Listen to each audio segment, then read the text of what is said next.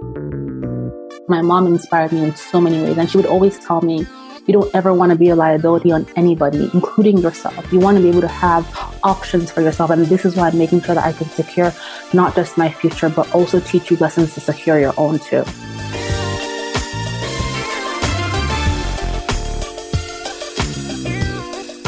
You're listening to the Redefining Wealth podcast with Patrice Washington. In today's episode, we continue the Courageous Money series with Bola Sokunbi from Clever Girl Finance. She says that if you're going to be clever with finances, it's time you create some alternatives. Hey there, this is Patrice Washington from patricewashington.com, where we chase purpose, not money. Welcome back to the Courageous Money series here at Redefining Wealth. If you're an OG listener or purpose chaser, you already know what's going on. This is one of those times of year where we really dig into some meaty financial topics. So I'm excited about that. But if you are new here, you don't know about us yet. And here's what you should know. That this community believes that wealth is so much more than just money and material possessions. We truly believe in the 12th century definition of wealth, which says it's about the condition of well-being. And so we really focus on 6 pillars of wealth. If you've never heard them, I suggest you go to the site, patricewashington.com, click on Start Here and start to get yourself acclimated with the pillars. You'll notice that we speak in terms of pillars because these are all the parts of life that we don't recognize truly have an impact on how we relate to money. Now, you caught us at a great time, though, because gearing up for a new year, we are really talking about some of those conversations that we just have to be courageous about when it comes to doing well with our money. And so this is the 3rd installment in a 4-part series, and I am so excited to jump in and have you listen in on the conversation I had with Bola. Now, before I jump in to today's episode, I have to tell you that this one was brought to you by me. Actually, it's brought to you by Purpose to Platform. We are now enrolling. So if you're starting to think about what's next for you when you leave your possibly high paying, but maybe unfulfilling job and have no clue of where to start to build a strong foundation, my business accelerator and mentorship program, Purpose to Platform, may be just what you need. This 20-week online adventure will get you clear on how to package your purpose, communicate your promise to your ideal audience, choose the best platform for your personality and lifestyle, and create a premium offer. You'll have accountability and support in a dynamic community so you can finally make progress and be ready before you even need to pull that trigger on what may no longer be serving you. So book a breakthrough call today at purpose2platform.com. That's purpose, the number 2, platform.com. And let's see if we're a fit. Seats are limited and I'd love to serve you. Now, before we go in, let me formally introduce you to Bola. She's a certified financial education instructor, finance expert, author, and founder of Clever Girl Finance, a financial education platform and community for women empowering them to achieve financial wellness and live life on their own terms. Bola has been featured by several media outlets, including Time, Money Magazine, Forbes, Essence, Black Enterprise, ABC News, and so much more. Without further ado, here's my girl, Bola.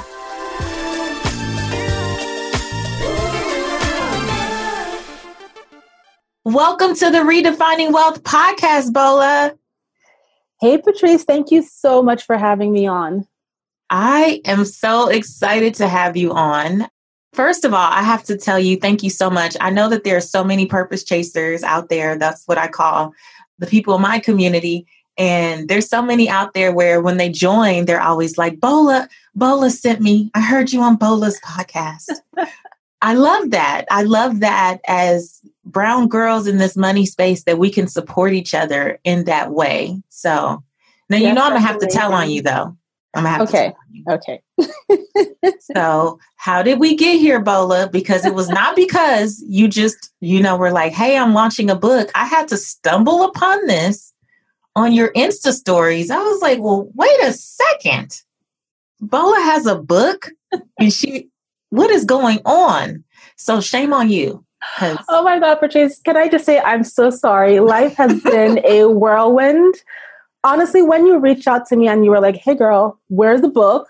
I was like, oh my God. Oh my God. Like, honestly, like life has just been a whirlwind. But I have to tell you, Patrice, that coming into the personal finance space, starting Clever Wealth Finance, you were one of the few people that opened their arms, that embraced me coming to this space without any airs, anything. And I love you for that. So I'm really sorry that this kind of went over my head, but you have the book now. We're talking now. I know we're talking now, but you know what I love for people to know, that it doesn't have to be about competition at all. No. Like, we're complementary. And I think that more women in particular, because they tend to say that we're the ones who don't know how to work together, which I don't think is true, but we need to see more examples of women who have platforms still supporting other women who have a similar platform. Like, because the mentality that I couldn't put you on the show, or I couldn't support, or I couldn't share the book, would come from a place of scarcity, right? Yes. Like, oh my gosh, I don't. And as much as I hear people say, oh, I found you on Bola show, I'm like, absolutely. I need some people over in your community saying, hey, I found you on Redefining Wealth. Like, that's what we should do for each other, because none of us have it all sewed up, and we all offer such unique perspectives, and just based on our own experiences, that it's our responsibility to share. I feel like it's my responsibility, I should say, to share other great people in this space with the audience. So I'm honored to have you here.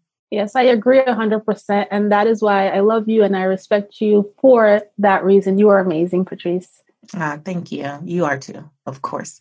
So let's dig into this book. Now, let me tell you the first thing that stood out to me. The thing that I loved. And so I'm a nerd. So I'm not the type of person that just jumps to the first chapter. I read everything. Like, I scan the table of contents. I read the dedication. I read the intro. I know I'm weird like that. But what stood out to me was the dedication. You dedicated the book to your mom, Emily, who you called the original clever girl. And that just made me smile. Like, it made me so happy, because so many of us come from backgrounds where we didn't learn anything really about money. And the examples that we saw were not always the best. And so what I loved about, that was that your mom was an example. And I even love it more that she wasn't the traditional example. Like, she had a journey herself. So can you talk about how your mom, Emily, was the example for you? Yeah, so my mom is so many things in my life. She's the inspiration for everything that I've done with Clever Wealth Finance. And, it goes back to just her upbringing. Both of my parents come from backgrounds where, formal education wasn't a thing, for a variety of reasons that we can talk to or not talk about later. But my mom came from a family that was very poor, and they focused on putting her through primary school and secondary school. And once she got out of secondary school, which is high school here, they were like, you know what, go figure out your life. We're done. This is all we can afford. And my mom's older brother had actually trained her. He had paid for that primary education and that high school education. And so my mom got married really young. She was 19 years old. She married a guy that was 30 something, which is my dad. And she married into the traditional setting of, I'm going to be the stay-at-home mom, raise the kids, and my husband's going to go out and work for the family. And so my mom went on to have 4 children. I'm the last. And as she got older and was getting, matured in her marriage and moving from one country to another because of my dad's job, she started to see things that were happening with her friends that just made her feel very uncomfortable. Her friends were getting divorced with nowhere to go. Her friends, unfortunately, a couple of them lost their spouses and just had nothing. They had no idea about the financial matters or where things were. And my mom was like, I don't ever want this to be me. And I remember growing up, I would see my mom's friends come to our house with their suitcases and their kids to spend the night or to spend the week because they had nowhere else to go. The husband's family would come in and take over everything, or they wouldn't realize that their spouse had been in all this debt. It was just a mess. And so my mom decided that she was going to go to college after she had me. So at age 35 or so, 36, she takes her 2-3-year-old toddler, which was me, and she enrolls in college. And I would sit with her in her college classes. And for my dad, this was just like a slap in the face. Like, what do you mean you're going to go to school? You're supposed to be taking care of my kids. Like, it was all this back and forth. So in my household, there was a lot of arguing throughout the years, by my mom going to college, by my mom getting a job, she eventually became an investment banker. She wanted to get her undergrad and then a master's degree. And then she became this entrepreneur, hustle queen, opening a bakery, opening a Coca-Cola franchise, opening a school and being the principal part-time, where she hired other people to work there. And my dad just hated the idea of this working class woman, but she was in the space where she was like, I don't ever want to be in a position where you and I don't work out and I'm left with nothing. That will never happen to me.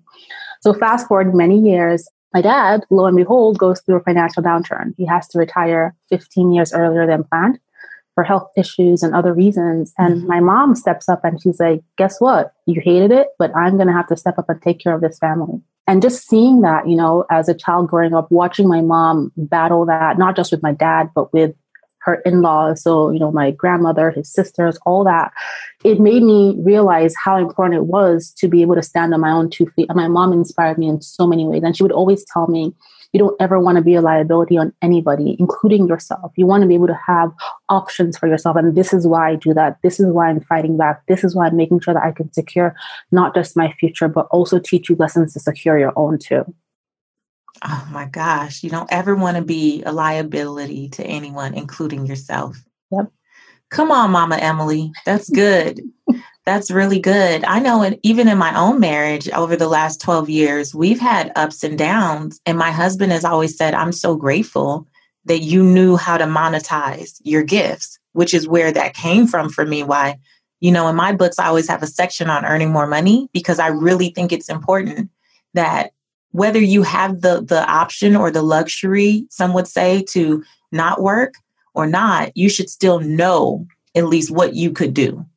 Exactly. If times ever got real, it's not time to be like, well, what's my purpose? What am I supposed to do? Like, it's really time to just activate that plan. I feel like that's in your back pocket. And we should say that your parents stayed married, and we're like 50-year anniversary, right? So they did their 40th year anniversary last year. So this year is 41. They are still married. They bicker a lot, but they love each other. My dad got over it. I just want people to know we're not talking about breaking up families out there. We're just saying, though, just had some growing pains. Yeah, growing pains. Mama Emily had to put the smack down, and wonderfully so, because she went on to be an example for you. And if I remember correctly, because she was able to contribute in the way that she did, you were able to go internationally to go to school. You were able to go to college in the first place and then do it internationally. Yeah. So at the time that, my dad went through this downturn, it was about the time I was getting ready to go to college. My dad is like, listen, I cannot afford to send you to college. You're going to have to come and go to college in Nigeria. At the time, Nigeria was going through a ton of economic, just instability. It was taking the average young adults 7, 8, 9 years, even 10 years to get a college degree, because there were strikes, union things, all kinds of issues. And my mom was like, you know what, I've been putting money aside for my retirement. This is not your right. This is not, I don't owe you this, but I'm going to pay for you to go to college. Mm-hmm. And you have 2 things you're going to do. You're going to figure out how to get some sort of partial scholarships, which I did get, and you're going to get good grades to make sure that this investment I'm making into your life is worthwhile. And she did just that. My mom worked like crazy while I was in college to pay for plane tickets, to pay for tuition, to pay for books, because she didn't want me to be in the space where I had to take on debt. And I did get the partial scholarship. And when I was in college, I actually failed a class. It was called Algorithms and Data Structures as a computer science major. It was the hardest class ever. The only class I ever failed. My GPA dropped to 3.4 because of that. And I couldn't tell her. And I came up with all kinds of excuses and different reasons as to, I didn't take that many credits this year. I didn't, because I knew if I told her that I failed that class, she would be so disappointed and so devastated.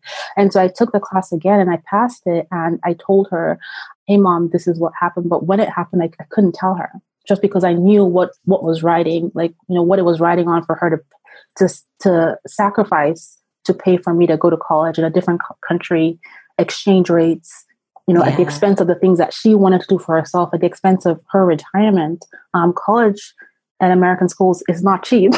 Right. At all, So, yeah. Well, coincidentally, though, in college is where we do share something. When we were both in college, it looks like we got into a little credit card debt. I say little. Mine was $18,000, but mine also started with a beautiful T-shirt on a table with a guy just going in the little kind of the courtyard area, if you will, at USC, just pumping me up like, you want this T-shirt? And I'm like, yeah, I want this T-shirt. Man, I still have that T-shirt. It's dingy and nasty. It's like 20 something years old now, I guess, at this point. I don't know. But it's the T-shirt that started it all. And what about you? You started with a T-shirt too. I think I may have left my T-shirt at that table because I was just so amazed that I was actually going to get, credit card. Mine was at the career fair in school. So I went to try to find a job. I was like, oh my God. Now that's foul. They are foul for that. Not the credit card table at the career fair. Yeah. Oh, man. And I remember the first time I went, because I moved from Europe to finish my university here. And credit cards was not something that I had been exposed to. Going to high school in Nigeria, it was not a credit-based society at the time. And so I didn't understand it. I didn't understand interest rates, anything. So the first time I went to the fair, I called my mom and I was like, hey, Mom, guess what? They said I could qualify for up to $2,500 if I get this credit card. And my mom was like, I'm here working. I'm killing myself to send you to college.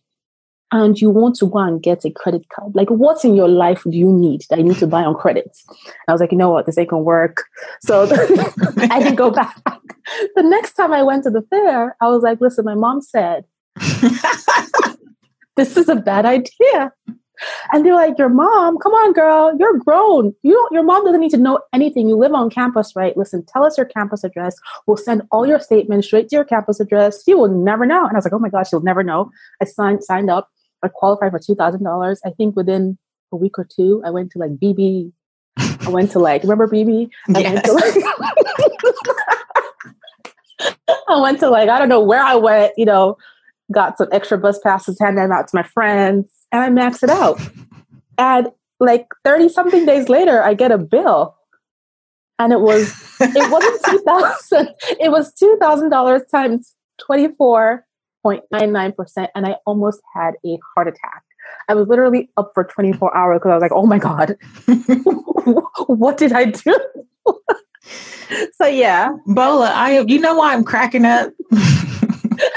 Sound familiar? Cracking up. Yes, because with my first credit card, let me tell you, I was on some you get a pizza. You get a pizza. You hungry? I got you. You don't have a meal plan? Girl, no worries. I was I don't know who I thought I was. I don't know what I thought I was doing. All I figured out was if you pay the minimum, you should be cool. So I thought as long as I was paying, at first it was $10 and then it was $22 or something. I'm like, girl, you working, you got that. I had, so then they gave me another credit card and then another. So by the time it was all over, I had 5 credit cards that totaled $18,000 and I didn't even know it. I didn't realize it because I don't know. 3 of them were from the same bank. So I just got confused. I would just get the statement and pay the 20 something dollars and send it off. It wasn't until I was 22 years old that finally someone was like, well, how many credit cards do you have? And I was like, I think 3. This is what I said. I think 3. How much is it? Maybe 6,000? Girl, it was $18,000. And then is when I knew you need to get your life in order. Because you done bought, I don't know how many thousands of dollars worth of pizza and meal plans and gas and basic things. I wasn't a big shopper. I'm still not. It had nothing even to do with shopping. I was doing basic things, everyday life, even though I worked full time. Oh, to go back in time. I know. I would flip that credit card table over if I could go back in time and say, sir, leave me alone. I don't want that T-shirt, that visor, or that water bottle. With a bank logo on it. Where are you wearing that to? Nowhere. What were we thinking? Girl, we weren't, and your mom knew better. So one of the things that you talked about in the book was eliminating bad money habits. So we're kind of chuckling now to think about where we were 15, 18 years ago, however long that was for you. For me, it was about 18 years ago. But even now, I know there's so many people in the audience who were like, okay, y'all chuckling. I just signed up for my first credit card. Or there's some other just things that I'm doing that I'm pretty sure are not supportive of the financial goals that I say I want to achieve. So you talked about eliminating bad money habits. Can you get into what your process kind of was for that? And how do we identify bad money habits? Great question, Patrice. And bad money habits is something that everybody has one of them. It might be something really small, like spending all that money on coffee that you don't feel great about, just random example, or it could be something major. And for me, I love to spend money, right? I am a spender. And really? Yes, I am a spender. Couldn't tell, huh? However, one of the things I recognize when it comes to like money habits is really understanding what my triggers were or are, and also making it as inconvenient for myself to continue to maintain those habits, right? So for instance, let's say every time I drive by a particular restaurant, I just have to stop because their baked goods are just so amazing. This is just a random example. And, after I look at my transactions when I'm working on my budget, I realize that, wait, for the last 30 days, I've gone to this place 30 times. First of all, I'm out of my mind. Second of all, what happened, right? So I started to process it. I woke up in the morning, didn't eat breakfast, drove by the place, the smells called me in, I went in and I spent. So the trigger was the fact that number one, I was hungry. Number two was on my route, so it was convenient. So what could I do to break that habit? Number one, eat breakfast. Number two, find a different route, right? So that I'm not tempted. Number three, don't pack enough change to go in there and spend or put exactly how much I need in my bank account. That way, even if I want to stop there, I can't because, girl, you can't afford it. When it comes to bad money habits, you want to basically start by assessing what is the trigger, what's causing you to continue to exhibit this habit, right? And if you don't know what your bad money habits are, if you're like, okay, well, I just think I overspend, I'm not sure, go back and look at your transactions in the last 3 months. If you're spending a lot in cash, every time you spend, just make a note in a notebook or on your phone of what you bought and look over those transactions at the end of the month. And you'll start to identify those areas of spending.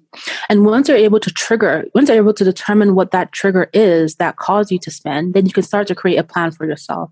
A lot of people will say, I have bad money habits, but they haven't really identified what causes them to act on those habits, right? And it's not just things, sometimes it's people. It's people you're spending your time with, people you're talking to, people you're hanging around with. So that's really important. And then for me, like I said, I make it really inconvenient for myself to deviate from my plan so that I don't allow those money habits to take over me. So for instance, let's say, I drive by the mall and I'm like, oh my God, there's a Chanel store in that mall. I want to buy a handbag. First of all, I look at my bank account. There's about $3 there because I paid all my bills. So that would be a no. That would be a hard pass on Chanel. I'm definitely not calling up my brokerage to say, oh my God, can you charge me this fee and, sell these investments and take 10 days to transfer me the money so I can go back, drive back 25 miles to that store to buy that. Like by the time I get to that point, I'm over it. So what can you do to make it as inconvenient for yourself to break your plan to continue to act on your bad money habits? So you have to identify the triggers. Number two, put a plan in place and make it hard for yourself to break that plan. And one of the things you talked about too is creating an alternative. So I know you used initially the coffee example, and this was a real one for me because I wrote my books in Starbucks. That's where I would go to focus. Ironically, I need people moving around so I could hone in on what I'm doing, right? So I would go to Starbucks to write my books. But then when I'm not in book writing season, I would still find myself craving that white chocolate mocha. I got to try that one. Don't do it. Don't do it. Don't listen. Don't let me give you a bad money habit. Okay. But so, I would find that for months after I was done with the book writing process, that whenever I saw the particular Starbucks, there were like 2 or 3 around the city that I really liked to go to when I was writing. When I saw them, I was like, let me go in here. right? Because, we're creatures of habit. So we take the same routes. And an alternative that I ended up finding, though, was in Walmart one day, I saw that they had the box of the Keurigs. And I was like, oh, I got a really beautiful pearl white Keurig that never gets used. And it had like a box of 10 or 16 of them or something. And I was like, well, let me just try.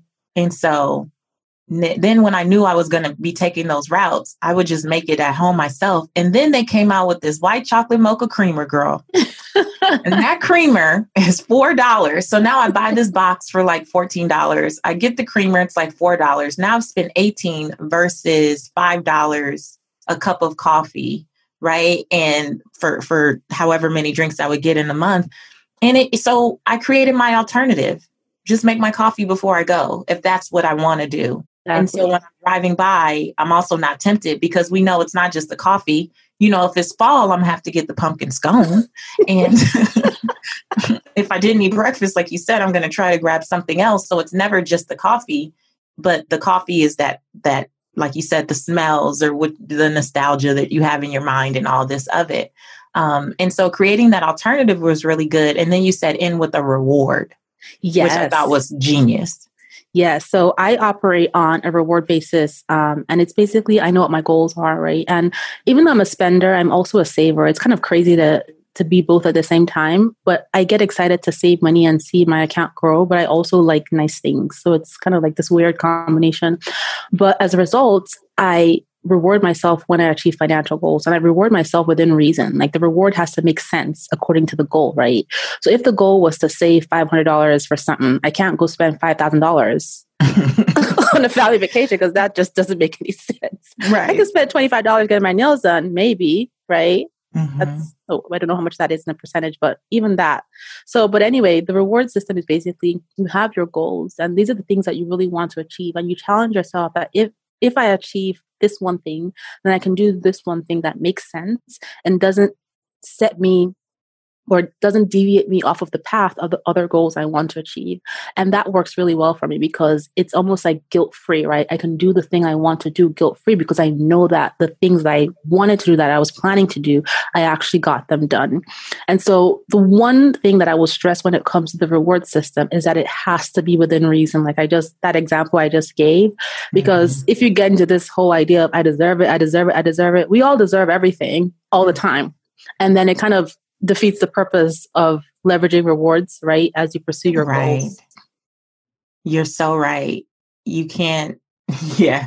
It's like when people, I'm thinking about like when people get a raise and then they just completely raise their standard of living. And so now you're back in the same place. Like it was like you never got a raise to begin with. If you get, a raise that might equate to another $5,000 a month, but then you go rent some bigger place that now has an additional $800 a month of expenses, you didn't help solve anything, right?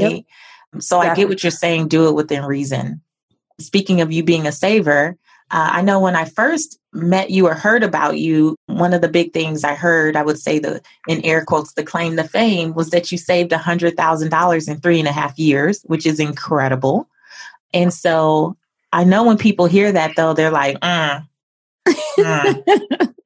First of all, $100,000. But what I loved about how you broke down how you actually did it wasn't all about what your income was. There were other things that you did very intentionally to make that happen. So can you kind of share some of that story? What was that the goal? The goal was to save $100,000, or did it just pan out that way? And then what did you do intentionally to get there?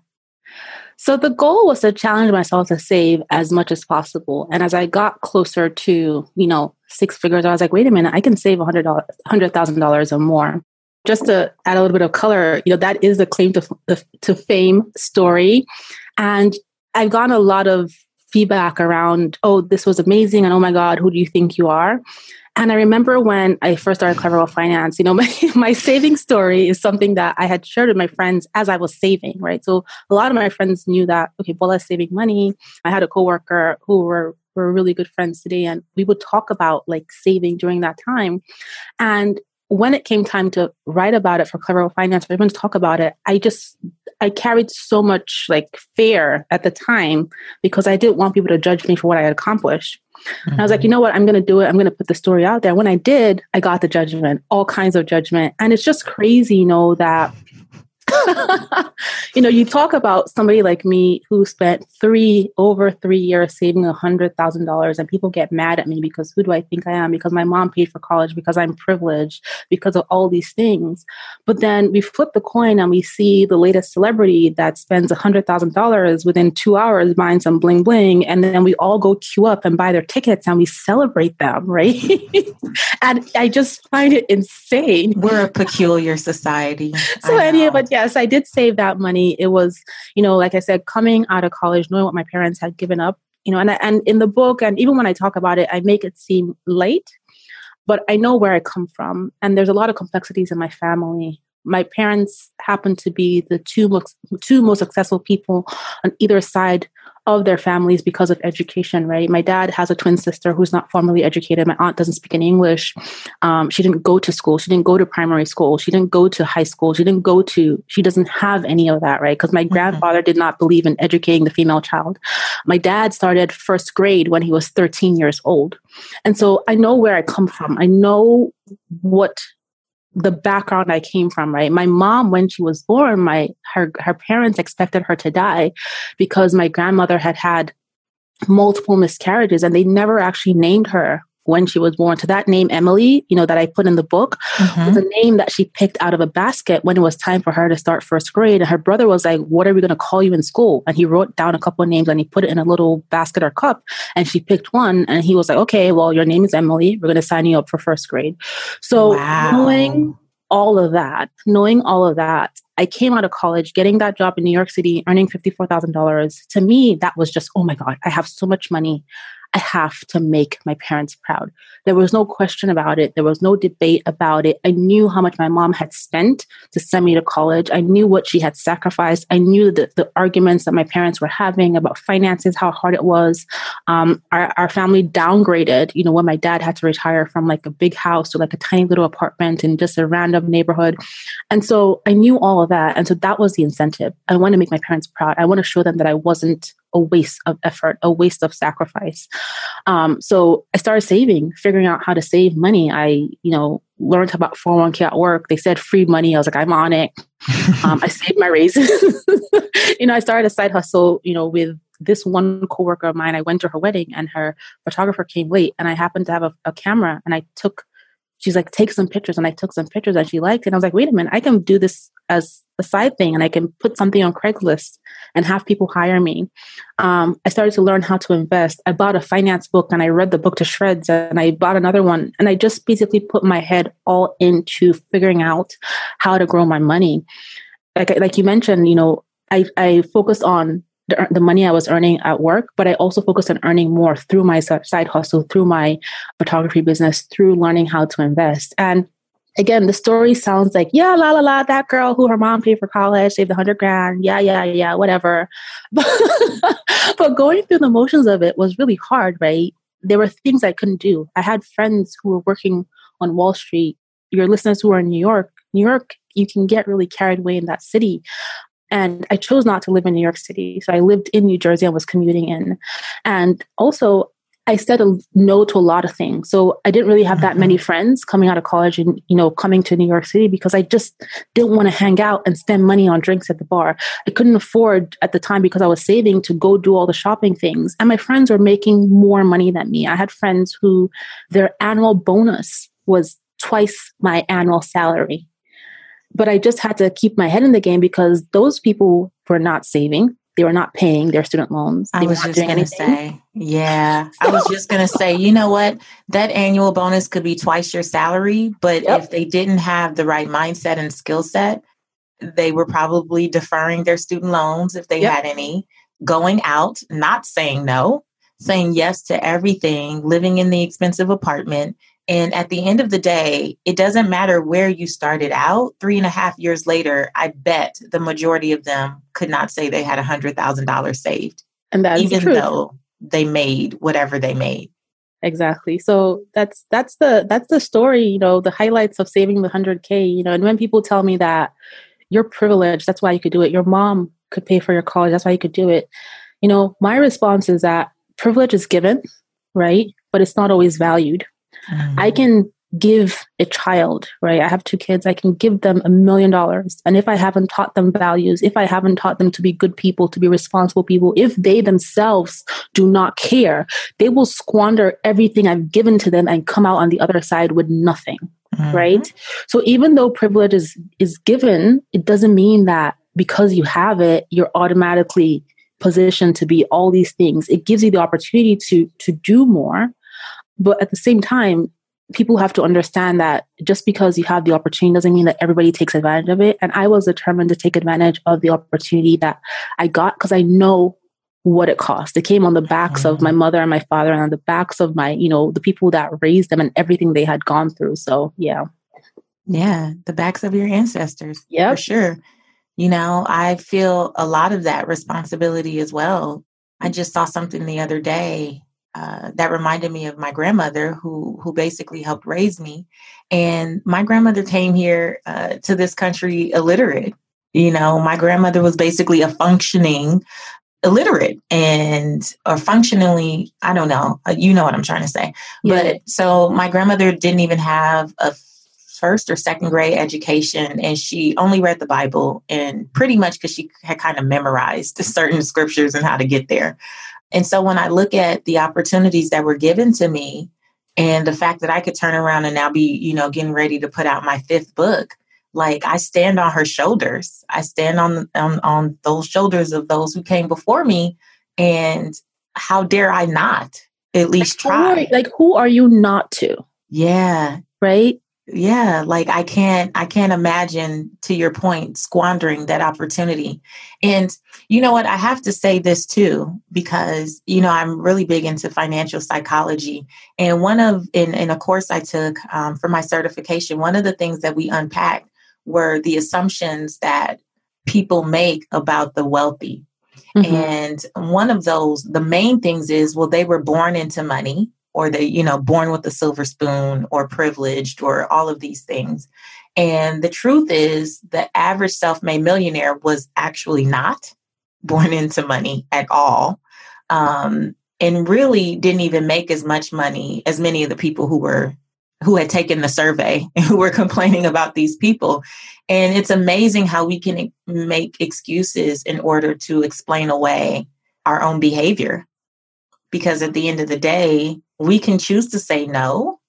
We can choose to say, I really want to put towards, save a certain amount of my income. And listen, I know about the disparities, and I get all of that. My family's from a third world country. I get it. But many of the people who are listening to this podcast at this very moment, you have had opportunities to say no to going to the bar. You have had opportunities to say no to many things that impact your finances. And you've also had the opportunity to say yes to those gifts and talents that you could turn around into a side hustle and add some additional money. Many of you have said no to enrolling in your company's 401k. So before we can point the finger and call anyone privileged, we also have to point the finger back at ourselves and look at ourselves and go, well, what could I have done? And what can I do now so I can turn this around and start moving forward? Because it's so easy. It really is easy. I'm tickled sometimes at the number of people who are like, it's easy for you to say. Yeah. It is, ma'am. I slept on the floor, slept on my brother's couch for 3 months away from my husband. Like, there's a lot of things that happen. Don't tell me what's easy. Patrice, you rebuilt your life.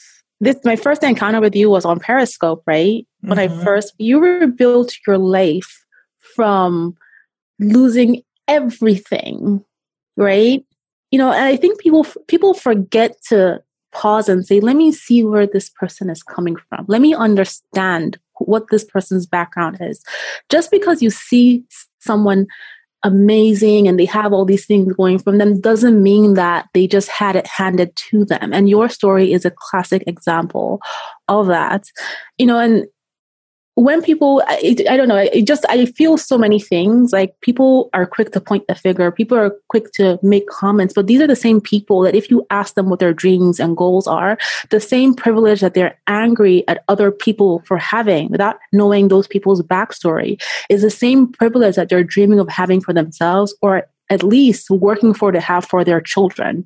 And so a better use of energy, of effort, of emotions, a better way to channel those emotions as opposed to like doubting and spending time being angry or making negative comments and talking and all these different things.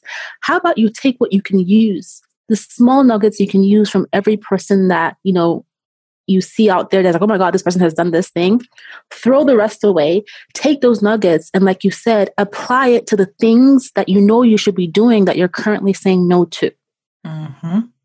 Throw the rest away. I like that. They don't have to relate to your story. You don't have to relate to my story, but I guarantee you that every story they hear, yours, mine, all the other people in the personal finance community, because what's also great about this, right? When people say it's easy for you to say, the reason why you can say it's easy is because our stories are not unique.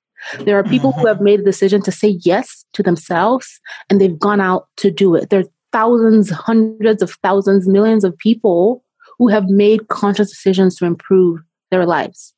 So take what you can relate to, the little things. We both live in New York. Okay, she could save $100,000 in New York. Maybe I can do it too.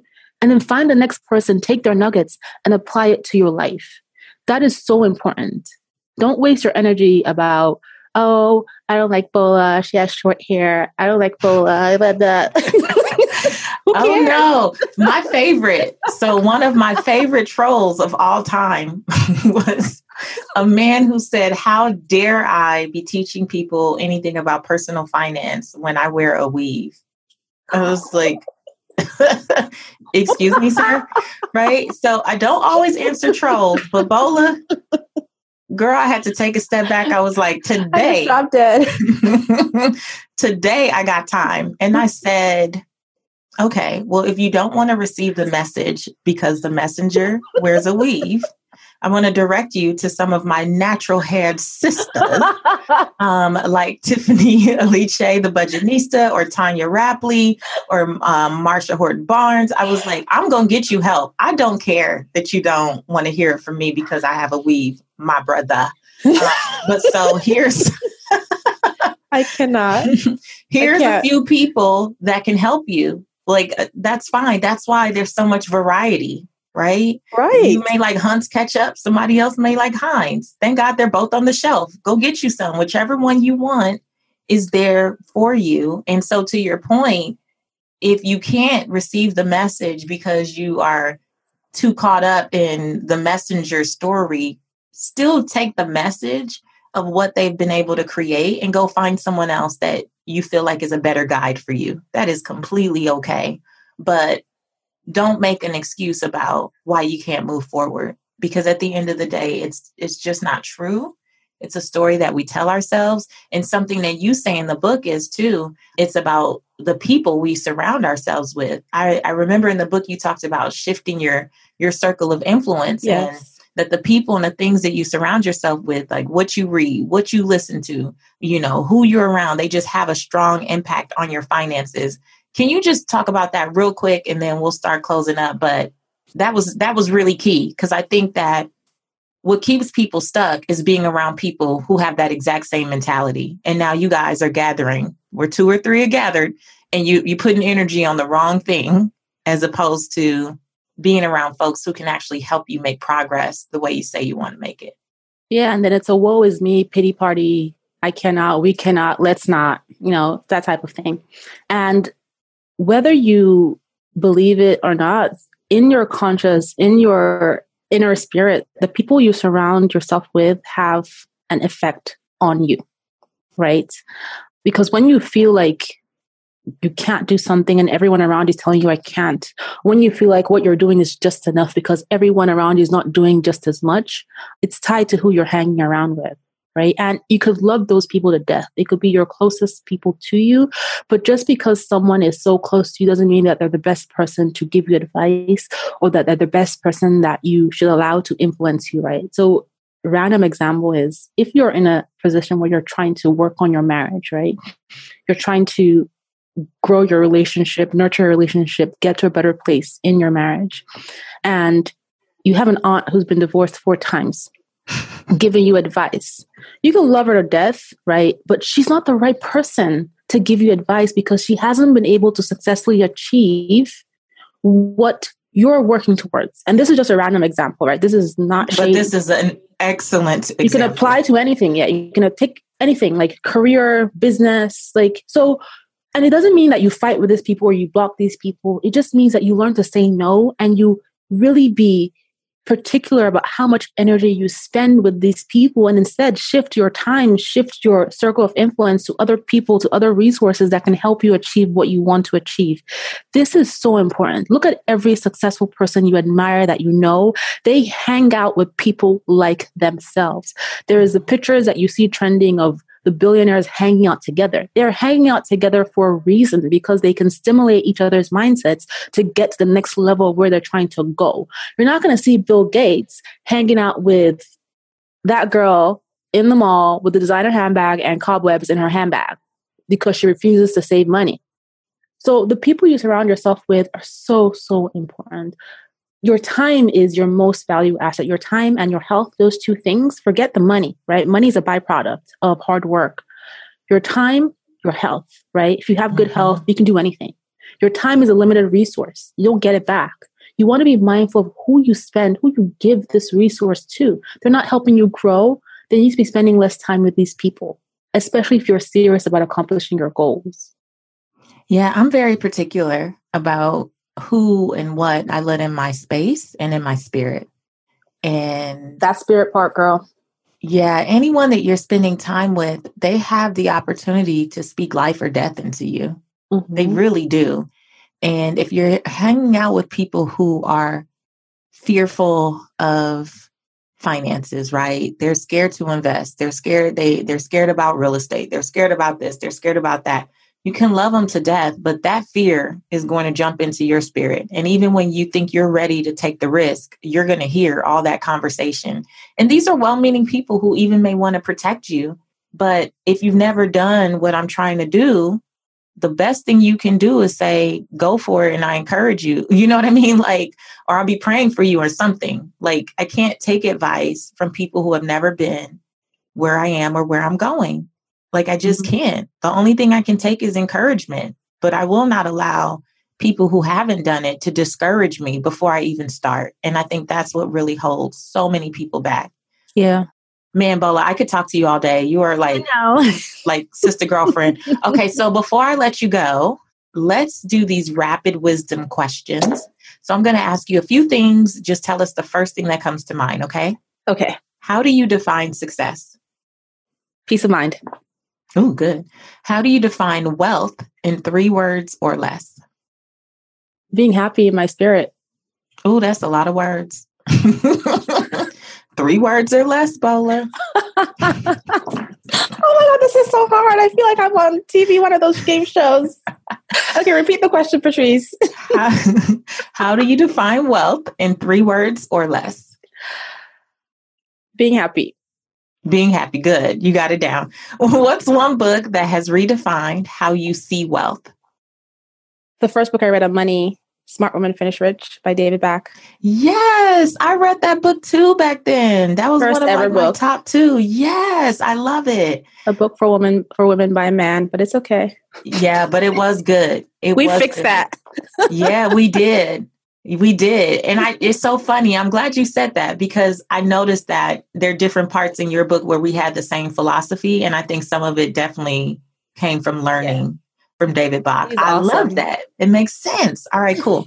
Now fill in the blank. My name is, and for me, the truth about wealth is. My name is Bola Sokunbi. And for me, the truth about wealth is that without effort, you can't succeed. Now that was a first. That's good. That's good, Bola. It's hard work. But it's worth it. It's worth it. It's worth it. Well, you guys, you got to pick up a copy of Bola's book. We're going to link to it in the show notes and how you can follow her on Instagram. She has such an amazing community Amazing podcast. As a matter of fact, Bola, just tell them where they can follow you now. So just head over to clevergirlfinance.com or Instagram Clever Girl Finance, or search Clever Girl Finance wherever you listen to podcasts, and you will find everything Clever Girl Finance. And shout out again to the original Clever Girl, Mama Emily. Yeah. Mama M. Yes. Bola, thank you so much. I enjoyed our time together. I know this episode's going to be a blessing to this series, and I just appreciate you. I'm always cheering for you. I'm always rooting for you. And I am so glad that we are in this space together. Thank you, Patrice. I'm honored.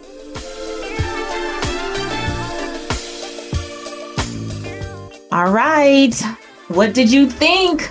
Bola's the bomb, right?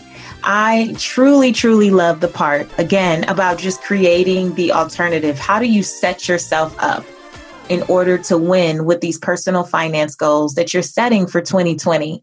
How can you create the alternative and, include the rewards? But before we can get to rewards, let's just focus on planning ahead so we can avoid some of those money traps that we often fall into. So I will make sure that I link to all of Bola's contact info. You can find her, though, when you look for Clever Girl Finance on all platforms. Hit her up. Let her know that you heard about her right here on Redefining Wealth. I'd love to hear from you in our Purpose Chaser community. That's at IamAPurposeChaser.com. We'll be discussing this episode, any aha moments that you had. Also on social media, I'm at Seek Wisdom PCW. All right. And I'd love to hear what you thought. So until next time, when we're back for the fourth and final installment in the Courageous Money series, I want you to go live your life's purpose, find fulfillment, and earn more without ever chasing money. Talk to you later.